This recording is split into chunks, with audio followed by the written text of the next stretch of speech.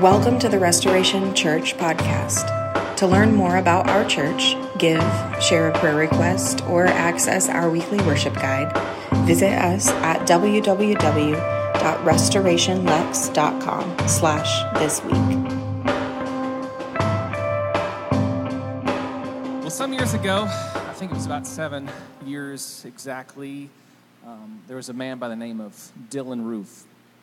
And he walked into the doors of Mother Emanuel Church in Charleston, South Carolina, one of the most historic and oldest African-American churches in North America. It was a Wednesday night Bible study, and he was not there to grow alongside other church members. He was a young white man. He had come to this historic African-American church with a gun. And on that night, he shot and he killed 9 African-Americans, including the senior pastor, in an act of racial violence. You can see the victims here on the screen. These are the 9 who were killed, I believe. No, there's nothing there. Just kidding. The 9 members of this church that were killed that day ranged in age from young to old, many of them older saints who had been following Jesus for years and years. Roof, he stood before the court and addressed these victims as he pled not guilty. And one by one, the victims' families were allowed to stand in front of him. And they offered what to us seems absolutely impossible, and that is forgiveness. Nadine Collier, who had her 70-year-old mother murdered that day, spoke to Roof in the eyes through tears and says, "I forgive you. You took something very precious from me. I will never talk to her again. I will never, ever hold her again, but I forgive you and have mercy on your soul." Now, forgiveness like that feels to me unthinkable. I mean, the family of those victims, they had nothing by earthly standards in this moment to gain from this kind of public declaration. And yet they wielded this power that could only be described as supernatural. In the next phrase that we look at in the Lord's Prayer together, if you haven't been with us, we're walking through the Lord's Prayer and learning how to pray as Jesus taught us. First, we began with our Father in heaven, and hallowed be your name. Your kingdom come, your will be done on earth as it is in heaven. Give us this day our daily bread. And today we learn, forgive us our debts as we also forgive our debtors. Forgive us, God, as we forgive. And I want to be honest, as central as forgiveness is to the framework of our faith, as we stepped into this idea, I was more nervous about talking about forgiveness than just about anything else. Because in our world, forgiveness at times can be construed as weakness. Because of polarization, it so shapes our imagination as a culture. The idea of ceding any ground to those who stood against us or have tried to punish us, that feels like weakness. And our world, and a lot of times, sees this forgiveness that we want to offer as a barrier to justice and not the fruit of justice. For the most part, we understand these wrongs as the opportunity for retribution, for punishment. We love to punish people in this world, don't we? We have a retributive, punishing culture. People need to pay the price for what they do over and over and over again. Back in 2020, New York Times columnist Elizabeth Bruner, she tweeted out this profound statement. She ended up deleting it because she got so much pushback, but I think it's pretty profound. She says, "There's just something unsustainable about an environment that demands constant atonement, but actively disdains the very idea of forgiveness." In other words, we demand blood. We demand great debts be always paid. We demand that sin be punished, and yet we hold forgiveness at an arm's length. And maybe that feels like to you, that's too heavy a weight as well. So the start place for us today is asking, really, what is forgiveness for? Because think about it. If someone stole something from you, You can receive that thing back in full. A wrong could be fully made right, and yet it does not require you to forgive, does it? Forgiveness has an aim that is above and beyond just a transactional mechanism of making things right. Forgiveness is about relationship. There's no other reason to seek out or pursue forgiveness other than relationship. Forgiveness opens the door for relationships to be restored.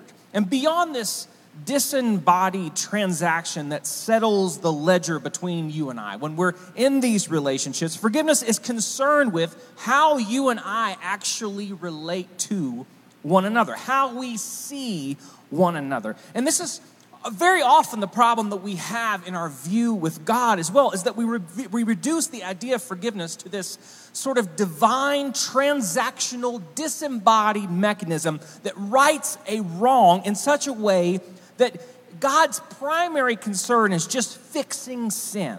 That's it. But that's not the heart of what God is actually seeking when we seek out forgiveness, when he offers us forgiveness. Forgiveness is about relationship. God intended forgiveness then to restore us back to himself. God forgives us because God wants to be with us. It's not just a theological mechanism to deal with the bad parts that are in us. Forgiveness is because God wants longingly to be with his sons and daughters, wants longingly for them to come home. A story that brings us into focus is something we looked at a few weeks back as well. The story of the prodigal sons. Luke 15, we're going to start in verse 11. Look at this story again with me. It says, Jesus continued, "There was a man who had 2 sons. The younger one said to his father, 'Father, give me my share of the estate.' And so he divided his property between them. Not long after that, the younger son got together all he had, set off for a distant country, and then squandered his wealth in wild living." Now, on the surface, for a 21st century person like us, this request by the son is rightly jolting, but it's not necessarily offensive. He's living his best life. He's doing himself. He's doing you, do you. That's the life he is living at this point. But to a first century audience, there was likely, as Jesus offered these words, a gasp of horror. Because inheritance is what came when your father died. So the son is saying, you're just as good as dead to me. I don't need you anymore. I just want your stuff. I don't want you. And for a deeply familial culture, this was an offense we cannot comprehend. And for the father, the actions of the son, this would have brought incredible shame upon his family and upon himself. Not only would he bear this substantial cost financially, but relationally and socially, he would be suffering as well. The story goes on to tell us that the son, finally, as we know, he comes to his senses after he came to the end of his rope. I love the Message translation of the first beatitude that says, "Blessed are you when you come to the end of your rope."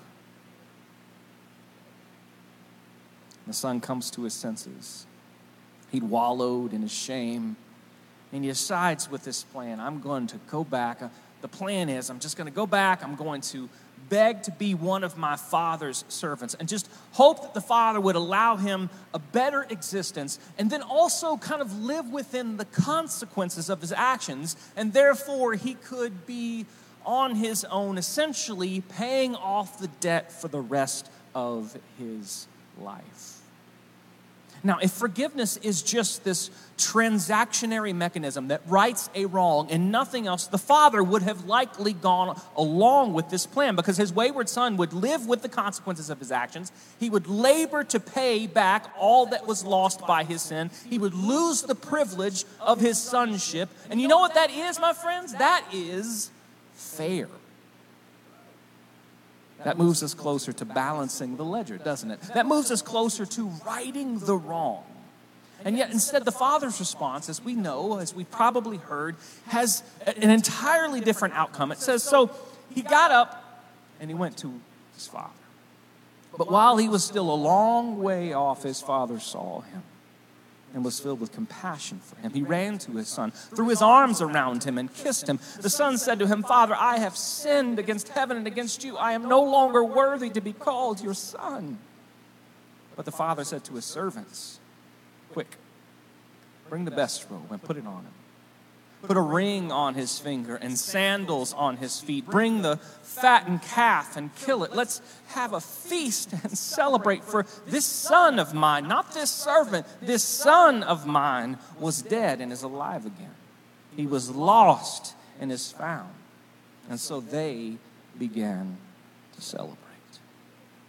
What do we see is this overwhelming desire in the story for the father. What he wants more than anything is not a right to be wronged. What the father wants is relationship. What the father wants is his son. He longs to see him restored back to God, restored back to wholeness with himself. And you might ask at this point, what about the debt? You see, that was a lot of money that he squandered. What about the cost of his son's disobedience? Is the father minimizing the sins of the son through his extravagant forgiveness? I have heard that many times in churchy circles. Are you minimizing sin with grace? Not at all. The father did not ignore the cost. What we don't see in the story that's behind the scenes is the father bore that cost. The father canceled that debt. He paid for it. You see, if my son throws a ball and breaks a window, guess what? I can forgive my son. I still got to pay for that window. That is a likely story as well. Forgiveness can be present in fullness, but someone's got to bear the cost. And what we see in this story is that the cost did not go away. The father bore the cost of his son's transgressions. The father canceled the debt that his son owed. By forgiving his son, the father, he does not negate or minimize the cost of his sin. No, in the father's abundance, he himself absorbs that cost so that the debt can be no more. Which means we got to talk about the cross, don't we? Because the debt of our sin is one that you and we could never repay. We could never come close to repaying. But Jesus, in the cross, took upon himself the debt of our sin. He took upon the wages of sin that the scripture says is death, and he alone paid it. On the cross, what we see is that the cost of sin is not minimized. No, we see the fullness of the cost, and that God himself was willingly bearing that cost for us at the cost of his own son. And because of that, the debt that we owed was paid, and we do not owe that debt any longer, do we? The debt is canceled. Jesus' final words on the cross were, "It is finished." In the Greek, that is one word, tetelestai. It means paid in full. Paid in full. If that don't give you some Jesus fuzzies up in here, I don't know what will. That is truth. That is good news. Meaning I no longer carry that debt. And listen, I'm going to go about the rest of my life and probably going to sin. Yeah. Thank you for saying a little bit. There's others in this room that would probably say more. But the debt Jesus has paid. And so when I offer this prayer, forgive us as we forgive others, I do that not because the debt hasn't been paid. I do that because I remember every time I pray those words, I'm no longer under that burden. And I can pray that freely and wholly because once and for all, the scriptures say, God has forgiven us in Jesus. Because God longs to welcome us home. The cross is proof day in and day out that God's arms are open wide to receive us. And friends, hear me. God does not forgive us begrudgingly. God forgives us joyfully. I get so tired of presentations of the gospel that look like God is barely putting up with us. And that forgiveness is that last wall to keep him from just absolutely seethingly burning us to a crisp. No, God wants to forgive us. Jesus did not die to save us from a God who barely puts up with us. Jesus died to reveal the God who had always been this forgiving. Jesus died to reveal the God who had always longed to bring us home. We don't see the cross as God's last chance of getting us back. We see the cross as his full and final picture of this is who I have always been for you, if you will receive it. That is how God forgives us.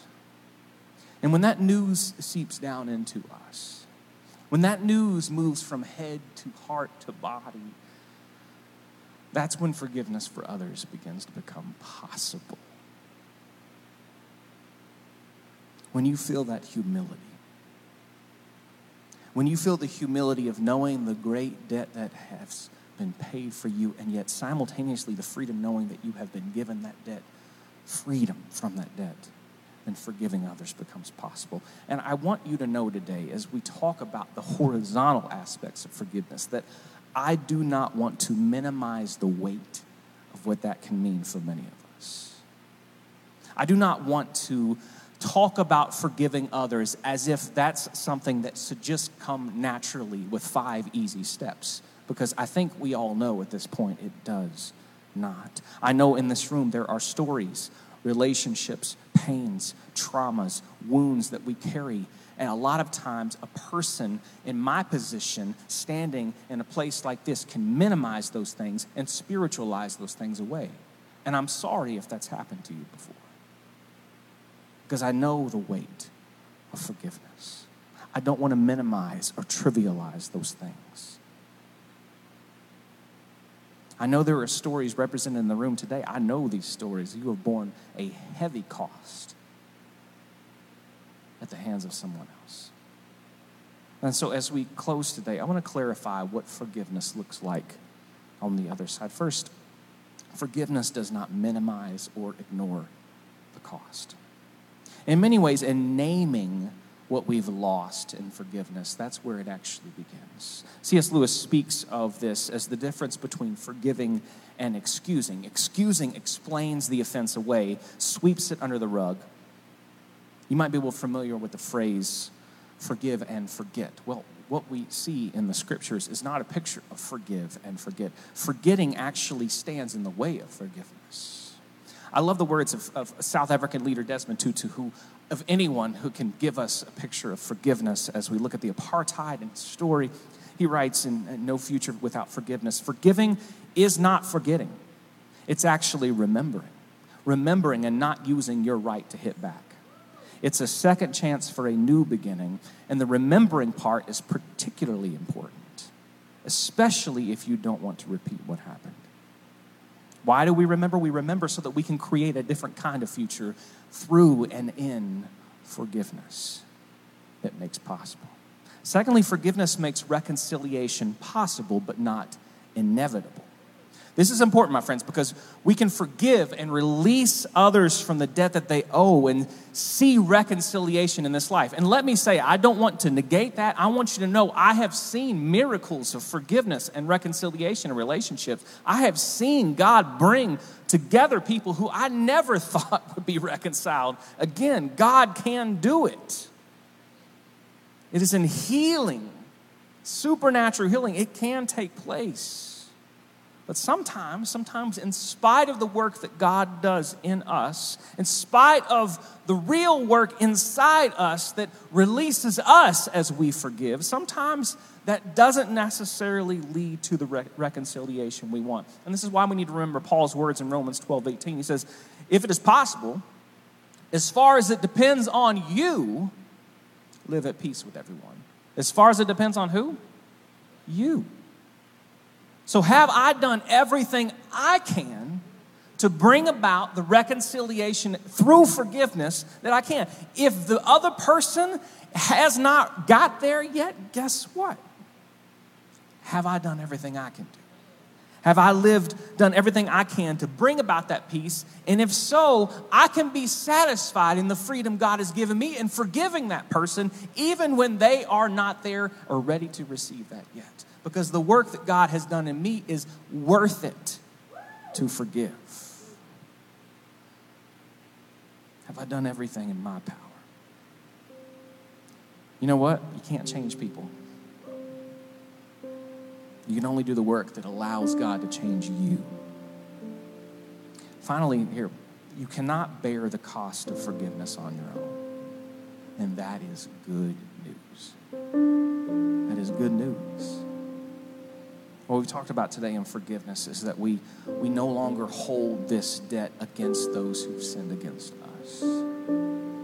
Not because we've ignored the cost, but because we see how great the cost of how we have been forgiven. We choose to do the same as friends. This is why the cross isn't just a symbol for us. It's not just a past event. It is a present hope. It is a present picture of the life we're called to in these places of forgiveness. And you need to know that you cannot bear that cost. And the good news is that that cost has already been borne for you. And so when I am sinned against, when I am carrying these places of unforgiveness, I'm taking those to Jesus and saying, Lord, I can't bear this. I do not have the abundance you have in order to bring about the forgiveness that I need. I can't bear this cost, but you already have. And so daily, remembering the cost of his son, remembering the forgiveness I have received, remembering that he has the abundance to pay the debt that I cannot pay, to forgive as I cannot. I can go to the cross and bring these things because he bears those things in himself. That's why we need to be reminded there is one who paid my debt, so that forgiveness and reconciliation could be central to who I am and who we are as the people of God. As we pray, forgive us our debts, as we forgive our debtors, we are reminded of our sin. It seems weird to pray regularly, even daily, to be reminded of our sin, because we think being reminded of our sin means we're reminded of shame. But God has given us a different story. Being reminded of our sin is not a picture of our shame. It is a picture of our freedom. So I can pray, Lord, forgive us our debts, and remembering that I have so much that has been given to me. So, Lord, what will I do with the forgiveness you've been given? You've given me in these places. So I want to close the day in bringing our stories, bringing our struggles to the cross. I don't know where you are in particular places in your journey. I know some of your stories. I know some of the places that you're walking with and wrestling through. But I want to ask a couple of questions and just reflect here together. First, how aware am I of God's forgiveness for me? Close your eyes. Just bow your head and close your eyes today as we reflect. So ask that question. How aware am I of God's forgiveness for me? Not forgiveness as a theological concept. Not forgiveness as something you read about in a textbook. But God's forgiveness for you. Spoken over you. Has that hope seeped down into your soul? Do you need to be reminded today, once again, that you are fully and finally forgiven? Secondly, what unforgiveness do I need to bring to the cross?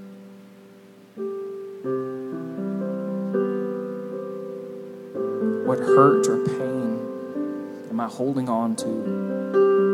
What relational baggage is weighing me down that I need to bring afresh, anew to the cross of Jesus today? Maybe for the first time, I say, God, I cannot bear this cross, but you can.